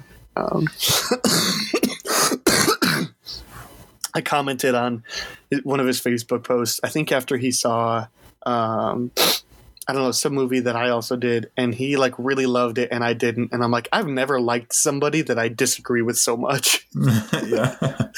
Like, I really like him, but we completely disagree on everything movie related. If you disagreed on like more fundamental values of a person, that would probably be a big difference. But well, and that's what like, it's one like. Of my best friends is a Yankee fan, so like. Well, and that's one of the things is like, we are two guys who have aren't qualified to, like, we don't have film degrees, mm-hmm. right? Like, you have something in like marketing, right? I have communication. Okay. Like, we don't have, you took a couple film classes and I took some that really shouldn't count as film classes. Like, we're not experts, you're not listening to a podcast with Leonard Maltin and David Lynch. You listen to a podcast with Soup Pop writers. So like, take that for what it is. We're not the end all be all, but I can't say this is a GOAT. So, cool. Sweet. I already said I don't think I'll ever watch this again. Would you see yourself watching this at some point? Maybe a long time down the road, if I'm feeling risky. I don't know. Yeah. I feel like I do want to think more about the ideas that he's talking about with just like, honestly, it's a lot like Inside, where you're wondering if what you have to say is of value and if you should put it out, but you don't know any other way to say what you have on your mind. So you're just going to throw it out there in this way. So yeah. You heard it here first. Bo Burnham's Inside is a remake of 8.5. It's like very similar in it's similar thematically. How thematically and autobiographical it is. So yeah. I don't see myself ever watching this film again. I would read a book for sure. I would read this in book format. I would even be like willing to pick up the teleplay and read the screenplay at some point. The screenplay. I'd be interested in doing that. But I'm not interested in revisiting this film. So cool. All right. Out of curiosity, where do you have this? I have this dead last on all the goats that we've talked about. Give me 1 second. I don't remember where I put it. It was obviously kind of low. Number 24 out of 28. Okay. Yeah, it used to be The Birds was my least favorite, but like I can still find things to really like about The Birds, even though I didn't like the movie. So yeah, and like here's the other thing. I don't know that we'll ever get to a Goats episode that either one of us says I hate it. Yeah, I don't know. Because even like I think Nightmare Before Christmas is your least rated, and you were still just like a strong dislike. Yeah, I don't. It takes a lot for me to hate a movie. Like, yeah. Unless, and I don't think any of the types that we would watch on this for this podcast would be the kind that I hate. Right. Because a lot of the stuff I hate is like coming out now, and not regarded. Like, I don't know if there's anything that I hate that's like widely loved. Well, and like, I mean, our bell curve should be like way lopsided towards love it, right? Because like we're talking about what are considered to be the best made movies of all time. So like it makes sense that I have one movie now on my list that is lower than 2.5 stars, and it's 8.5. I think I put it at 3 stars just because I could still see everything that it was doing. Yeah. So I put it at 1.5, but I am far from the lowest rating on Letterboxd. I checked out some of the Letterboxd reviews to make sure I wasn't alone. But there's also nobody in the people that I follow, which is pretty much just the Sif Pop people, that like gave it more than 4 stars. Well, I follow 184 people, so there were lots of reviews on there, like lots of raving about it. Yeah. Was there lots of not raving about it? I really didn't see it out of the people that I follow. Yeah, I just looked up like the public reviews, the top rated ones, and of course the top rated one is a 1/2-star review and it says found the other half. So yeah. Anyway, we can start talking about Sunset Boulevard. Why is it called 8.5? 8.5 millimeter. Oh, yeah. Okay. Yep. That was easy. Yeah. Super meta. Let's start talking about Sunset Boulevard. This is a 1950 film. You can check out by streaming on Prime or Paramount Plus. Either one of those works, or you can buy it. All that. Synopsis for this movie is a screenwriter develops a dangerous relationship with a faded film star determined to make a triumphant return. Lots more reasons why this would be considered a GOAT. This has an 8.4 on IMDb, making it the 60th highest rated film of all time. This has a 99% on Rotten Tomatoes. This won 3 Oscars, writing, story, and screenplay, art and set decoration, black and white, and music, scoring, comedy, drama. This had Oscar nominations for lead actor William Holden, lead actress Gloria Swanson, supporting actor Eric von Stroheim.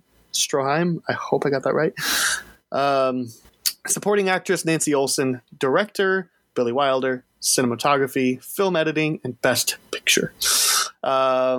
This won the National Board of Review the year it came out for best film, which of course also puts it in top 10 films that year, and best actress Gloria Swanson. This was preserved in the National Film Registry in 1989, which was in the first group of 25 films that they selected for the Library of Congress. So that's certainly an important achievement. And I thought these two were fun. These aren't necessarily like things that would make it GOATs. I thought these were both fun. Rotten Tomatoes consensus said it's arguably the best movie made about Hollywood. I mean, I guess that would categorize it, but I just love the way that Time summarizes this movie. It says Hollywood at its worst, told by Hollywood at its best. I thought it was just perfect. So that's not really a reason why it's a GOAT, but I included it. Summary of it, yeah. In 2002, this was ranked 87th on top 100 essential films of all time by National Society of Film Critics. The Writers Guild of America in 2017 declared this the 7th greatest screenplay of all time. And of course, AFI. In 1998, 100 Years, 100 Movies, number 12. In 2005, 100 Years, 100 Movie Quotes. 2 winners here. Number 7 for All Right, Mr. DeMille, I'm Ready for My Close-Up. And I Am Big, It's the Pictures That Got Small was number 24. In the Line About the Pound. And the Line About the Pound was, was nominated by Sif Pop Writers Room. In 2005, this was 100 Years, 100 Film Scores, number 16. That was kind of shocking because I don't actually recall remembering the score that much. I'll agree with you there. Yeah. I'm sure maybe it's like great to listen to its own, or maybe it's just not what I was noticing because there's a lot of going on. A lot of other things to focus on. And in 2007, the 10th year anniversary, 100 Years, 100 Movies. This was ranked 16, so it dropped by 4. All right. I'll start. Robert, I was excited to see this movie because I've never seen a Billy Wilder movie. And he's widely considered one of the GOATs, writer-directors of Hollywood, especially of old Hollywood. So really excited to see this. That's probably the main thing I was excited about. I'd never seen it before. I had seen it once, and I liked it a lot, and I wanted to watch it again because I wanted to talk about it. Sweet. Well, let's get into it. You said you liked it the once. Do you like it now? Do you like it, love it, hate it, dislike it, or think it's just okay? Yeah, I'm still high side of like it on this. Okay. Maybe low side of love. I was on the high side of like it until the final act, and then that put me into the love it category. So I'm not like firmly in loved it. I'm not like in super loved it. I'm in definitely the low side of loved it though. Sure. So we're about the same probably. Yeah, which is good. It'll be a very interesting conversation too. All right, what'd you like about it? Let's just. I guess I'll start off with just like how serious it feels. Like a lot of this is what 1950. A lot of 50, like late 40s, early 50s movies still feel very like His Girl Friday-ish or Arsenic and Old Lace-ish, where it's just like very whimsical. Philadelphia Story, Bringing Home Baby, like that. This is kind of like a delicate balance because this is not His Girl Friday, but this is also not Citizen Kane. No, right. But the ending is very dark. So, yeah. So I just like its kind of realism and groundedness, which you don't get from a lot of older movies, at least the ones that I've watched. I don't want to make generalizations and have film snobs yell at me, but the ones that I've watched, I haven't gotten this sort of feeling. And this one kind of felt like, oh, wow, you can make something that feels influenced by noir. Like it's not Maltese Falcon, Humphrey Bogarty, but it's still got like the consistent narration and solving a mystery and that sort of thing. So I just like the feel of it. All that's to say is I like its feel and its tone. Yeah. Yeah. And aside from that, I mean, there's a really intriguing story here that I feel like is the basis for a lot of things. But like, like a lot of those, like lonely captive tries to seduce other person. Like, I don't know, I'm sure this is the basis for a lot of films.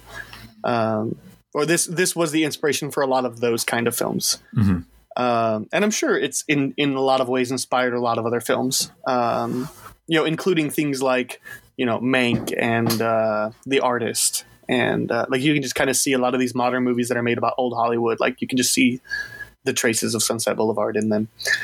I'll start kind of like on a negative, actually. I was expecting more because Billy Wilder is notoriously one of the best screenplay writers of all time, and I was expecting like, especially because I know some of the like noir that he does is a little bit more like fast paced or like super suspenseful or like quick and witty. So I was expecting like Aaron Sorkin's Sunset Boulevard, and it kind of just felt like underwhelming. Like, and I don't know, since this is the first Wilder I've seen, like maybe I was just expecting too much. But like it's I'm sure it's great. I just was expecting to be just blown away. Right? Does that make sense? I guess, but I guess I was blown away by like the takedown of the Hollywood myth from inside of Hollywood. I think that's what makes it so great, is its thematic work. Yeah, I mean, structurally, I think it's incredible. But I just like, I don't know, maybe like more in the moment, maybe more of those like little moments, like, you know, when you go back and think of Moneyball, all the little touches that make Moneyball screenplays so excellent, or, you know, the Trial of Chicago 7 or Molly's, saying all these Sorkin ones. So how about like Shaun of the Dead, like something that makes that such an incredible screenplay? Like, all of those are very different genre-wise than this is. Like, those are supposed to be fast-paced and snappy. And I just thought that that's what Wilder was supposed to be. And have you seen any other Billy Wilder movies? No, because I have all these G-dang streaming services, and none of them have the movies I want. Yeah, that's fair. I own Double Indemnity. I just haven't seen it yet. Okay. But I'm more excited to see it now. Yeah, like I want to watch that in The Apartment, but I don't know where they are. I also own The Apartment. I can send some screen passes your way. Maybe when I'm in the mood to watch them, I'll message you about that, because send me a DM. I'll send you a screen pass on movies anyway. Well, perfect. Well, that's not one problem. I think those are the only two that I have. Cool. But like, yeah, I just don't know what to expect, because like I have seen The Maltese Falcon. Mm-hmm. It was like 7 years ago, whatever, when I was in college.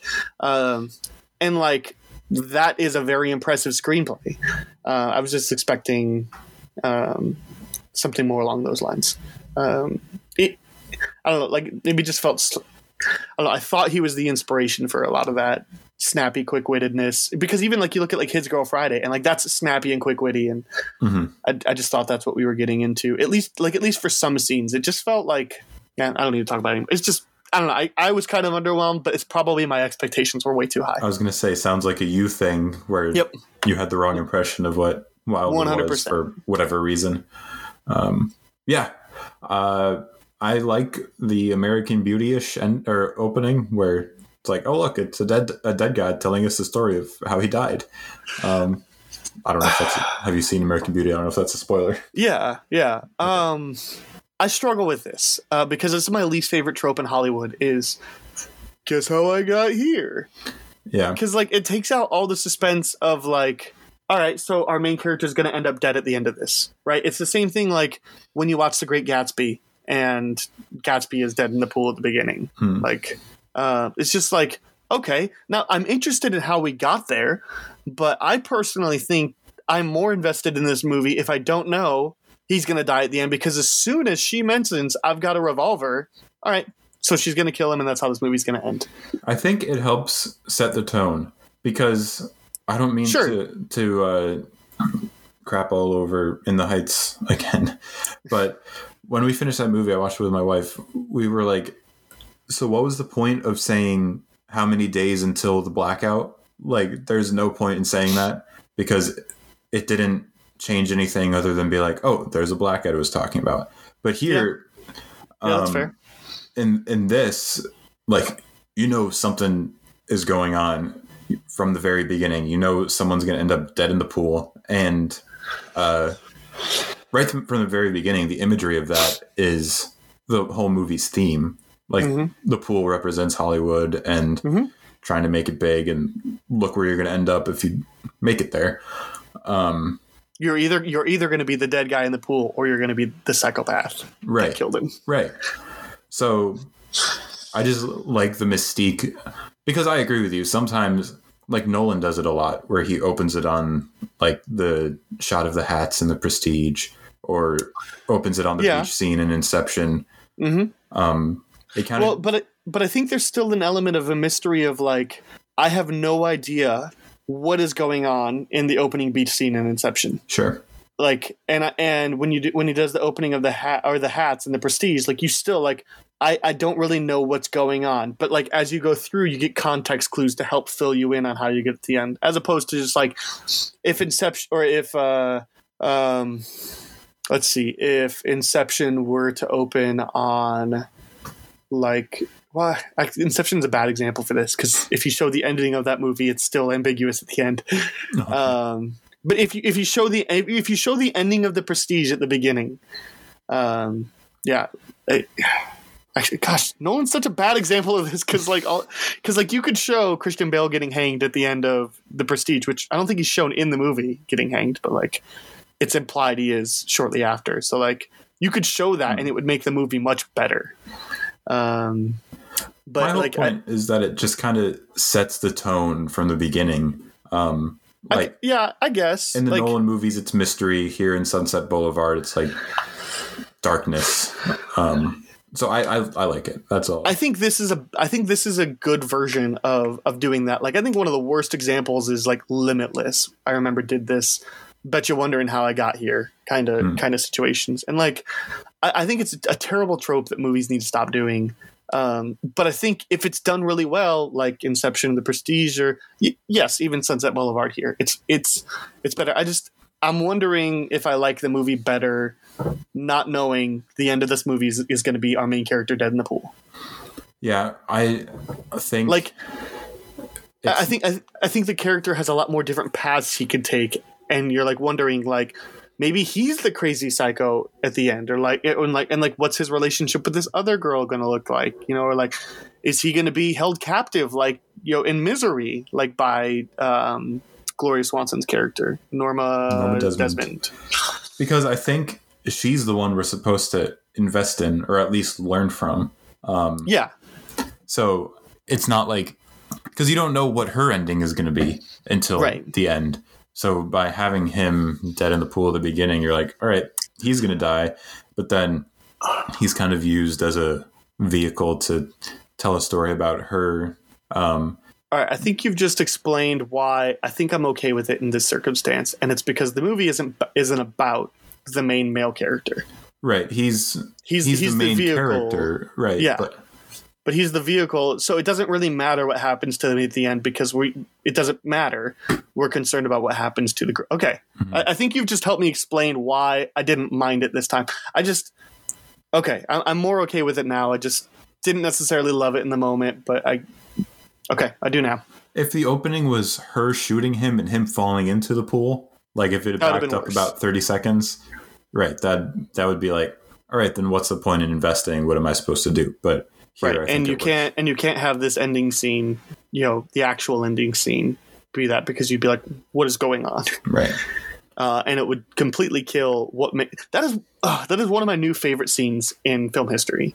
The closing of this? Yeah, the closing of this where they fade to black after she shoots him, and then they open up and she's like in her own dressing room in her house, and the police are asking her all these questions, and like she just murdered this guy, and then she's just waiting for the cameras, and then she thinks she's getting ready to go on set. She thinks she's ready to go on set, and it's like the psychological like journey that we had to get there, and like Gloria Swanson just kills it, especially in that scene, and this is where the screenplay really shines, with those marks, and this is where the actor that plays Max too. I mean, he's incredible right here, and that last line, that killer line, because I remember seeing the AFI quotes because I did all of our like history of the film, like between these two films, and like I did it this morning or last night after I finished 8.5. And like I saw the, all right, Mr. DeVille, I'm ready for my close up. And I was like, I don't remember that. And then it's like, oh, this is it. Yeah, buddy. So, what? All right, because there's just the other quote here. I am big. It's the pictures that got small, and like that's. I'm kind of reminded right now. I was binging Ted Lasso last night because Ted Lasso season 2 starts today, and just re-binging season 1, and there's this moment where he goes, where they go up to one of these characters who's just completely egocentrical, and he goes, they ask him, would you rather be a lion or a panda? He's like, I'm me. Why would I want to be anything besides me? And he looks at him, he's like, I don't think you have any idea how psychologically healthy that is. Like, it's such a funny moment. Like, man, the complete opposite here. But anyway, this is going to sound like a total side chick. What's with the monkey? So, did we ever get an explanation for why she has a dead monkey? This is funny because you and I have talked about movies together enough that I was watching the monkey scene this time. I was like, he's going to have a problem with the monkey because it doesn't come back around. I don't have a problem with the monkey. I'm just like... What's with it? What's with the monkey? So you were just talking about it's the pictures that got small. You know, that's total ego, right? Yeah. So this is just a note I wrote down at some point during the movie, and is... Self-absorbed celebrities are wackos who have funerals for monkeys. So that's fair. Like, I think that's it. She's just eccentric. It's just another way to introduce just how over the top she is. I didn't have a problem with it. I was just like, I just didn't understand it. So yeah, I mean, people that own monkeys are extra. Got it. Right. Because the only people that have ever owned monkeys in their life are this character and Ross from Friends. Yeah. Yeah. Anyway, we don't need to talk about Friends. I don't like that shit. It's just, again, talking about famous people and how she has a movie theater in her living room. And she has pictures of herself all over the place. The floors are perfect. Like he's saying to, no, what's her name? Is it Betty? Yeah. Betty or Betsy, one of the two. The other screenwriter. You know, he's just like, at that point, he's done with Norma, but he's like, look at all this. So I just love it. Love the movie. I guess there we go. I love the movie. I love it because of I love it because of a mix between how good the story is and just like you're into it the entire time. And then just how great the themes are and how I don't know a good word for this, how Hollywood takedowny it is from inside of Hollywood. And this is before, like, way before big time celebrity culture became a thing and before tabloids and, you know, like before you got to know every detail of a celebrity's life. Like, it just feels prescient. How would she feel? I hate to say this, but how would this work as a updated story taking place in the modern world?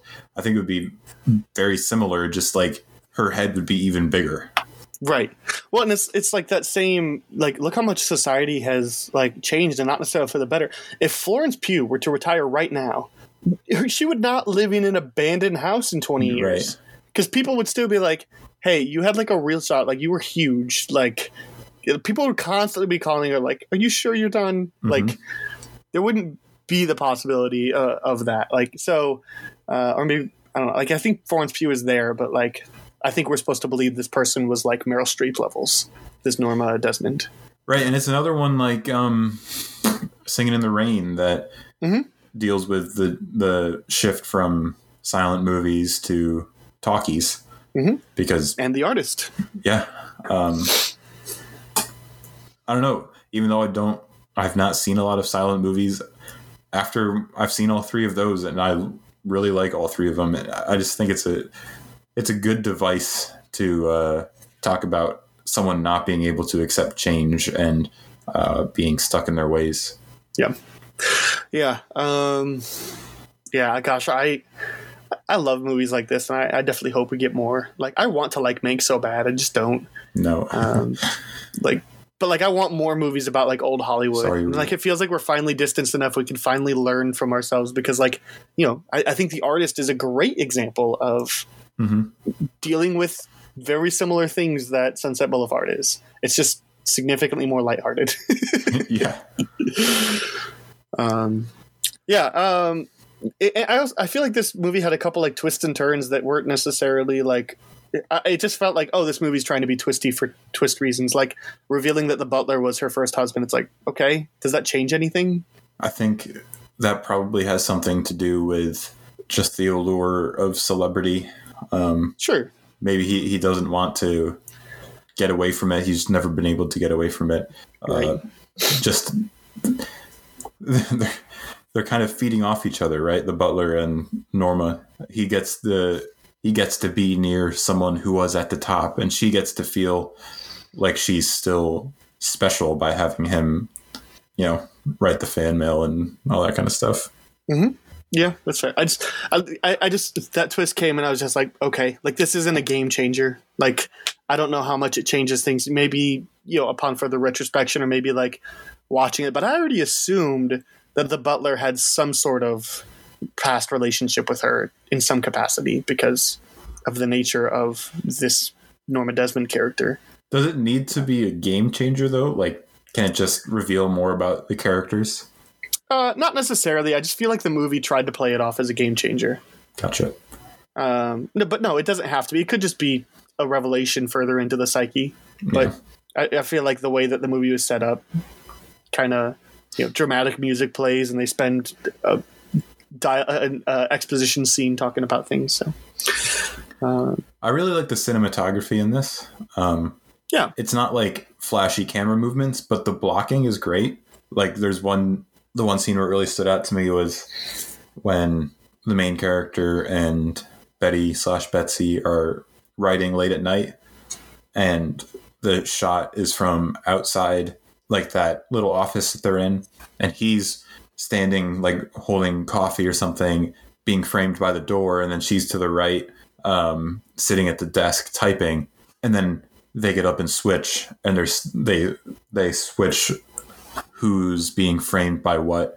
I like the look of it and the meaning of it. So yeah, that's just one little example, and it made me more acutely aware the rest of the way, and it just does little stuff like that the whole way through. Yeah, which is I think part of the reason why people recognize Billy Wilder as one of the best directors of all time. Because he's not just clever in his stories and screenplay, but like, yeah, he's clever at blocking, and he's clever at like making sure. Like, I think the pool is placed at the perfect area, because I was thinking, like, right before the big climax, like, I had completely forgotten about the pool thing. And then I was like, oh, wait, that's right. He ends up dead in the pool at the end. Like, but I feel like that touch of showing the empty pool with the rats in it at the beginning was both symbolic and metaphorical for what was going to happen. And that everything comes to this pool to die. And the pool representing Hollywood, right? But like it was just soon enough that like I remembered the pool, and I was like, oh, okay, like we're really going for this. And then it's just not mentioned until he's showing her around the house, and he's like, and here's the pool. If you ever want to come back for a swim, come do it. Mm-hmm. So come swim at the murder pool.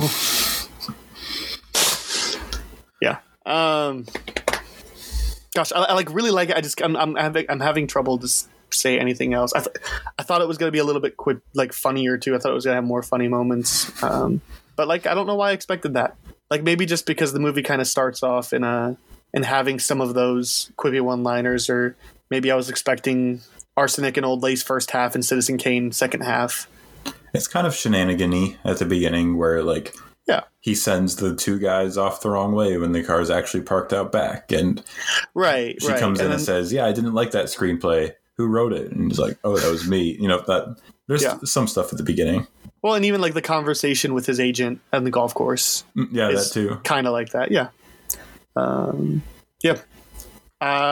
This is a GOAT for me for sure. Yeah, me too. I like it. It's good. I was honestly kind of surprised that this isn't already in the Criterion Collection.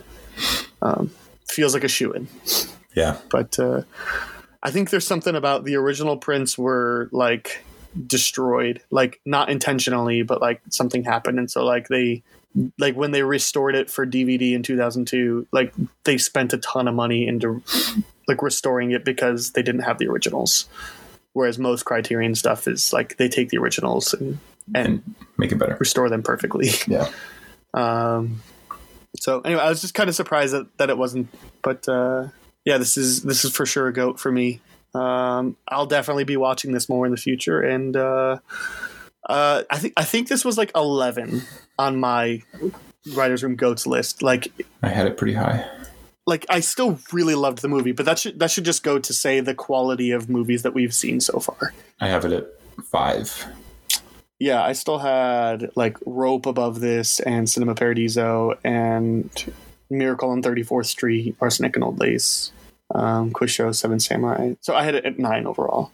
But like, again, that should go to show because I think the top 12 I've been and loved it. So, nice. Cool. Any final thoughts? Nope. Good movie. Cool. All right. On next month, on our GOATS episodes, we're going to be talking about Fantasia and Who Framed Roger Rabbit. So got some animation themes going there. Should be a fun time. It's just me and Robert again. We're going to have a couple other writers on, but I think it's October and November. And so that should be a fun time. But Fantasia, the original, and Who Framed Roger Rabbit. And I take it neither of these have upset our number one, since you said it was at number 5. And correct. So my favorite is still Cinema Paradiso. Is yours still Arsenic and Old Lace? Yeah. Okay. I couldn't remember. I know it was Miracle on 34th Street for a hot second, but it was. Then I think I rearranged a bit. Yeah. Sweet. Well, I'm sure one of these days we'll both get upset. Or our number ones will get upset. I mean, that's the goal, right? To keep seeing better movies, yeah. To keep seeing some of the best movies of all time, and like maybe one of these days we'll both have the same number one. We might have had the same number one after Rope, but that was like 6 movies. So yeah. Sweet. Well, let's move on to the B plot. Favorite movies about film or filmmakers. Robert, I also mentioned one more. So we're going to do this. I also thought of one more as we were talking. So we're going to do this BEC style, Sif Pop Weekly style. So top 5s, Trump rules, all that. And then I have 9 honorable mentions, and I can breeze through those at the end. But I really do like all of my honorable mentions, not just like, oh, that's a movie. I still really like all these movies. So we'll kick it off. You go first. What's your number 5? See, not most, but a lot of these were just like, I've seen them and that's a good movie, but I don't want to, it doesn't feel like a top 5 for me. So number 5, I have Inglourious Bastards. Trump. Okay. For my number 5, I have Tropic Thunder. Yeah, you're good. I don't really like that movie. Okay. This is the only one on my top 5 that isn't in my like favorite movies of all time list. I don't think I like this movie like as much as everybody else does, but I really like this movie. I think it's hysterical. And gosh, I'm due for a rewatch. I really love this movie. Yeah, I really like this movie. I'm not quite in love at camp, I don't think.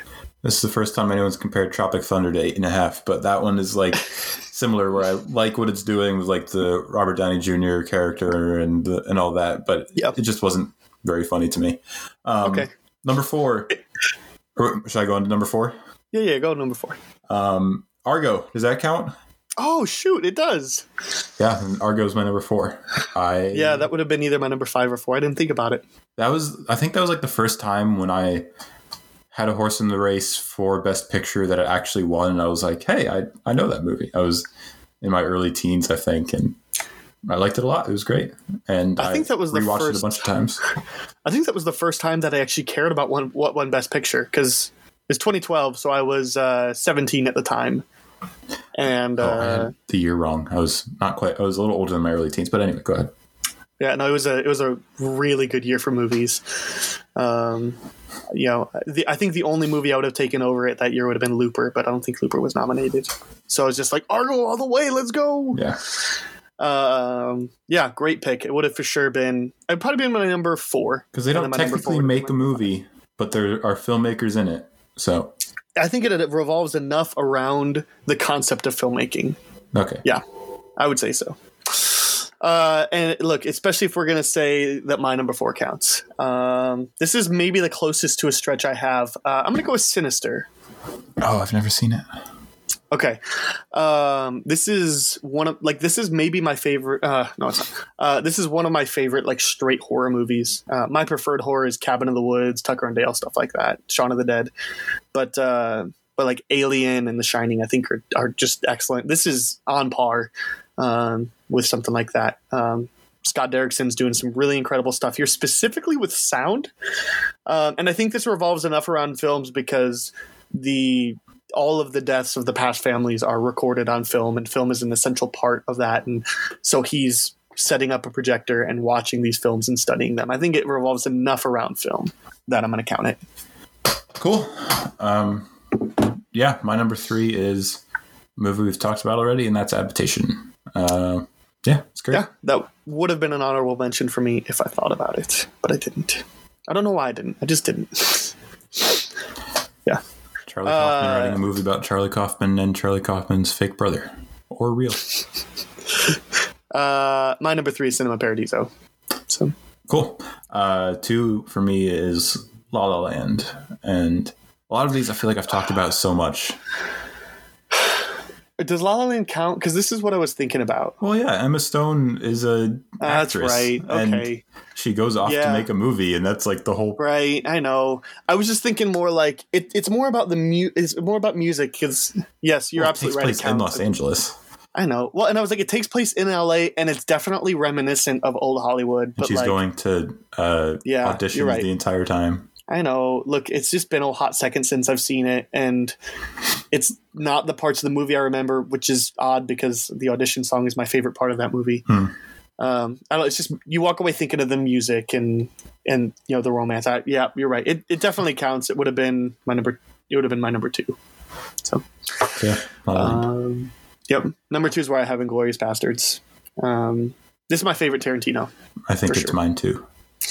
And by a long shot too. Like I think this is like 16 of all time for me, and I think the next one is Pulp Fiction, and that's like in the 50s, which at one point was in my top 5. But that whole Bruce Willis arc, I just really drags it down for me. It's just weird. But I love everything about Inglourious Bastards. One of the best opening scenes of all time. One of the best closing scenes of all time. Two of the best characters of all time, Aldo Rain and Hans Landa. And that's a bingo. I love this movie. Yes. Yeah. Which leads us to our number 1s. Unless you wanted to say anything more about. No, I just realized that my number 1 is actually a different movie about movies by Quentin Tarantino, and that's Once Upon a Time in Hollywood. Okay, so then Once Upon a Time in Hollywood is not your favorite, or Inglourious Bastards is not your favorite Tarantino. That's weird for me to think about because it is my favorite Tarantino, but for this list, talking about movies about movies, Once Upon a Time in Hollywood higher up, that doesn't make much sense. But I really liked it when I first saw it, but I've gotten to the point where I think I've seen it more than any other Tarantino movie. It's one that I just like throwing on in the background. It's very vibey. It just like doesn't have much of a story, but it just has that feeling that I like hanging out in there. I like the characters. It's a lot of fun. I was watching it the other day. It's a great movie. Yeah, I really like this movie. I don't know that I'm in loved it, and I don't know that I ever will be. I love the last 10 minutes of this movie. Does anybody want fried sauerkraut? I know a lot of people this is their least favorite part of the movie, but I really like it. It's probably my second favorite part of the movie because my favorite is when Leo is talking to the little girl on the set of the Western. That's my favorite part. How does she say it? Something like, "I'm an actor. I prefer the term actor because actress is nonsensical," or something like that. Yes. Yeah. No, this was in my honorable mentions for sure. So, nice. Of course, my number 1 is going to be The Nice Guys. It's my favorite movie of all time. I don't think I need to explain. Is it any good? I don't know that I need to explain any more about why I love this movie. So, cool. And as we talked about before the show, and you're like, "Oh, it's going to be The Nice Guys, isn't it?" And you're like, "Wait, it counts." Yeah. So no surprise there. You only mentioned one of my honorable mentions, which was Once Upon a Time in Hollywood. But as we mentioned, we went through different methods. There was one of us who Googled and one of us who looked at a catalog and was like, "Oh, that counts." Do you have any honorable mentions? I got a few. How do you want me All right, why don't you go ahead and start? Are we going to go every other, or you want me to just list them all off? We'll do every other. I'm not going to say a bunch about it. I'll just Sunset Boulevard I had on there, and we just talked about it. So yeah, I mean, I typically refrain from trying to throw on current things in that. But yeah, Sunset Boulevard would have been my first honorable mention, probably. Oh, I don't have these in order. I just threw them on. Another one would be Hail Caesar, if you want me to go for a different one. Yeah, for sure. Hail Caesar. That was the last one I thought about. And it was when we were talking about something about the process of filmmaking. I was reminded of the scene where they're trying to give diction lessons to Alden Ehrenreich. Would that it were so simple. Would that it were. Would that. Yeah, anyway. Is it possible this is a really underrated Coen movie? Oh, 100%. I was about to say that because for some reason people just kind of dismiss it as like, oh yeah, they did Inside Llewyn Davis and then Hail Caesar. Yeah, that wasn't very good. It's like, I really like Hail Caesar. I've seen it a couple times. It's really good. Yeah, it's a lot of fun. I think I've only seen it the once, and like the Jonah Hill character is my favorite part of that movie because he's just deadpan getting hit on by Scarlett Johansson. Okay, that one's good because it has a billion people in it. Josh Brolin, Channing Tatum, George Clooney, Jonah Hill, Scarlett Johansson, Alden Ehrenreich, Voldemort. Yeah, Ray Fiennes. Thank you. Yeah. All right. I'm going to go ahead and give my one that I think is the farthest cheat, but I think it still counts. Right, Jay and Silent Bob Strike Back. Oh, I've never seen the Jay and Silent Bob movies. Yeah, I mean it revolves around a movie being made about them, so they travel to Hollywood to stop production. That's oh my gosh. What? I just thought of another one I'm going to add. All right, go ahead.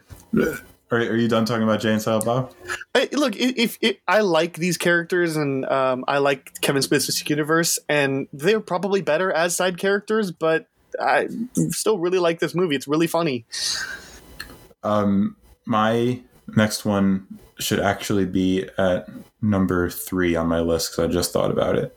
Okay. And it's not a movie as much as it is a movie film, and it is Borat. The original Borat. Yeah, I guess. Because I thought about Borat. Does Borat count? And I was like, yes, it is. Well, I think now thinking about it, it counts. It is the movie that they're making. Yeah. I don't know. I'm counting it. It's meant as it's a mockumentary, and but like the way that they set up really both of the movies, more so the first one than the second one, but it is meant to be, I'm making this film to go show back. Like we're seeing a film being made. Right. So yeah, I think for sure the first one would count. I don't know so much about the second one, but for sure the first one. Now thinking about it, I didn't think about it at the time. Yeah, I'd definitely just have the first one in there, even though the second one's still really good. Yeah, and I rewatched both of them on Memorial Day of all days, but I think I like the first one better. Yeah. And like, even though I like the moments of the second one better. So, but I love both of them. As do I. Yeah. Okay. My next one I'm going to say is Kiss Kiss Bang Bang, another Shane Black one. Which, trend. Yeah. Yeah.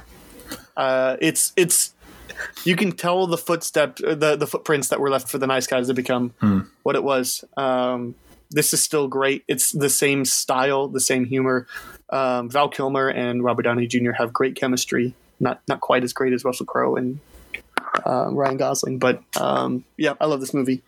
I'm going to do a twofer and just say Singing in the Rain and The Artist. Yep, for sure. For sure.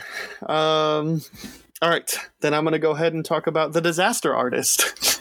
Yeah, I thought about it, but that's one where it's like, it doesn't deserve it for me. I think I like it less and less each time I see it, but I still really like it. Like, I think I left the theaters like really loving it. I think I just really like it at this point. Yeah, it's fine. It's good enough for me. But yeah, it's honorable mention. The James Franco of it all, I don't really need to see it anymore. Brigsby Bear, you mentioned that earlier. It's not great, but it's worth mentioning, and Kyle Mooney is great in it. I think it's his only like big movie role. He plays the son of Mark Hamill, so it's really fun. Yeah, he does his signature like awkward brand of humor, and it's just absolutely perfect. Classic. Okay, I have 4 more. I have 1 more. All right. That may not even count. Start with Black Bear. Oh, I forgot about that. I know, right? Good one. Yeah, I really like Black Bear. Was the first one I thought of, like for honorable mentions, but I have issues with it. But it's just I really like it. Mm-hmm. Mm-hmm. You want to do a couple more? Then I'll just say my last one. Scream 2. Never seen a Scream movie. The first one is by far the best, but I really like the second one, and the third, fourth one are fine too. But like essentially, like things are being repeated because they're making a movie based off of the first film, like the events of the first film, and that's what sparks all the events of the second one and sparks the villain's motivation, because they're like, I'm gonna do it all and blame the movies, and it's like, all right, that's gonna work though. Yep. My last one, it's going off of the movies about film/filmmakers, and it's the emphasis on filmmakers, and that's Midnight in Paris, because Owen Wilson plays a screenwriter in there, and it's about him writing a book, but he's a screenwriter. And say what you will about Woody Allen, and it may or may not all be true. I didn't watch the documentary. I haven't read up on it a lot, but this movie is incredible. Yeah, I haven't seen it. Yeah. Let's see. And as far as, seeing the document, like, everything's biased, Sure. So it's just a matter of watching it all and making your own decisions. And I saw Annie Hall, and if that's supposed to be his best and I didn't really like it, I'm just okay just ignoring him as far as that conversation goes. All right, I have two more. Teen Titans Go to the Movies was surprisingly I really like. You don't like it? I hated that. Okay. There's one that I hated. Okay. I didn't love it, but I was surprised at how much I enjoyed it. And Boogie Nights. That is a good one. That's a good one. Yeah, I could have put that in there. Yeah, I watched it for the first time last week, and it's good, but not your typical think about making a movie, because it's about making different kind of movies. Yes, but it still counts. So, yeah, I think all of the movies I mentioned are at least worth saying. Like, that's what it was like. I was surprised. I thought it was going to have just 5, but then I was like, oh no, like this is. Wow, like this is very specifically, and I even made sure I expanded to where it's like movies about film or filmmakers, just because I wanted to be able to include something like Cinema Paradiso, which I don't think it's about film, but it's not about the filmmaking process, which I think was the intention. Yeah, that makes sense. So, yep, but it is about a filmmaker. So, all right, now we just have to do the spinoff. I'm going to kick us off with I watched the 2 G.I. Joe movies, as I mentioned earlier. The Rise of Cobra and Retaliation, and I liked Rise of Cobra a lot more than I remember, but I remember absolutely hating it, and I liked Retaliation a lot less than I remember, but I remember it being a lot of fun. They're both middling, high side of dislike and low side of okay movies, but there are worse movies to watch, and especially if you're just looking for a fun time. So very brief spinoff. No higher praise than there are worse movies to watch. Yeah, there you could watch 8.5. No, I'm just kidding. G.I. Joe Retaliation versus 8.5. My spinoff. I've been watching some more Dev Patel stuff to get even more excited for the Green Knight. And I mentioned it earlier, but I watched Lion for the first time, and it was great. It's about him being lost as a child and then trying to find his way back home. I don't really want to give too much more away if you haven't seen it. He's great. The kid that plays the younger version of him is possibly even better. Nicole Kidman is sad, like always. And yeah, it's a really good movie. Totally worth a watch. Yeah, this is pretty high on my watch list. So yeah. Cool. Well, on that note, that's a wrap. Quick reminder that Sith Pop Writers Room is part of the Studio DNA Network. You can check out other great shows at studiodna.media or by searching Studio DNA in your podcast player. If you're interested in writing for Sith Pop, get in contact with Robert or I. If you want to send us a question to explore during the B-plot, we'd greatly appreciate that. Something that you're interested in hearing our thoughts on. Doesn't have to be related to anything. Send us a question to explore during the B-plot. You can email us at writersroom@sithpop.com. You can also get in contact with me on Twitter at Schweikcastle. Follow me on Letterboxd at Schweikcastle for all of my movie reviews, all that very basic surface level stuff. And please don't forget to leave us a review on iTunes. It really helps out the show. But that's all the ways you can connect with me in the show. Robert, what about you? Where can people go talk Red Sox and Lion and Dev Patel and beards and all that with you? Just follow me on Twitter at _RobsThoughts or find me at roberts-thoughts.com. You'll find everything that I do at one of those places. Sweet. Well, as always, Robert, these are some of my favorite weeks. So really appreciate having you on. Thank you. Yeah. We'll do it again next month. Like I said, we'll talk about Fantasians and Who Framed Roger Rabbit. And next week, I'll be back with Evan. We're going to talk about a nostalgia movie. Still trying to decide which exactly one that will be, but really excited about the options that we have. So we'll see you back here next week for nostalgia and next month for goats. In the meantime, that'll do it.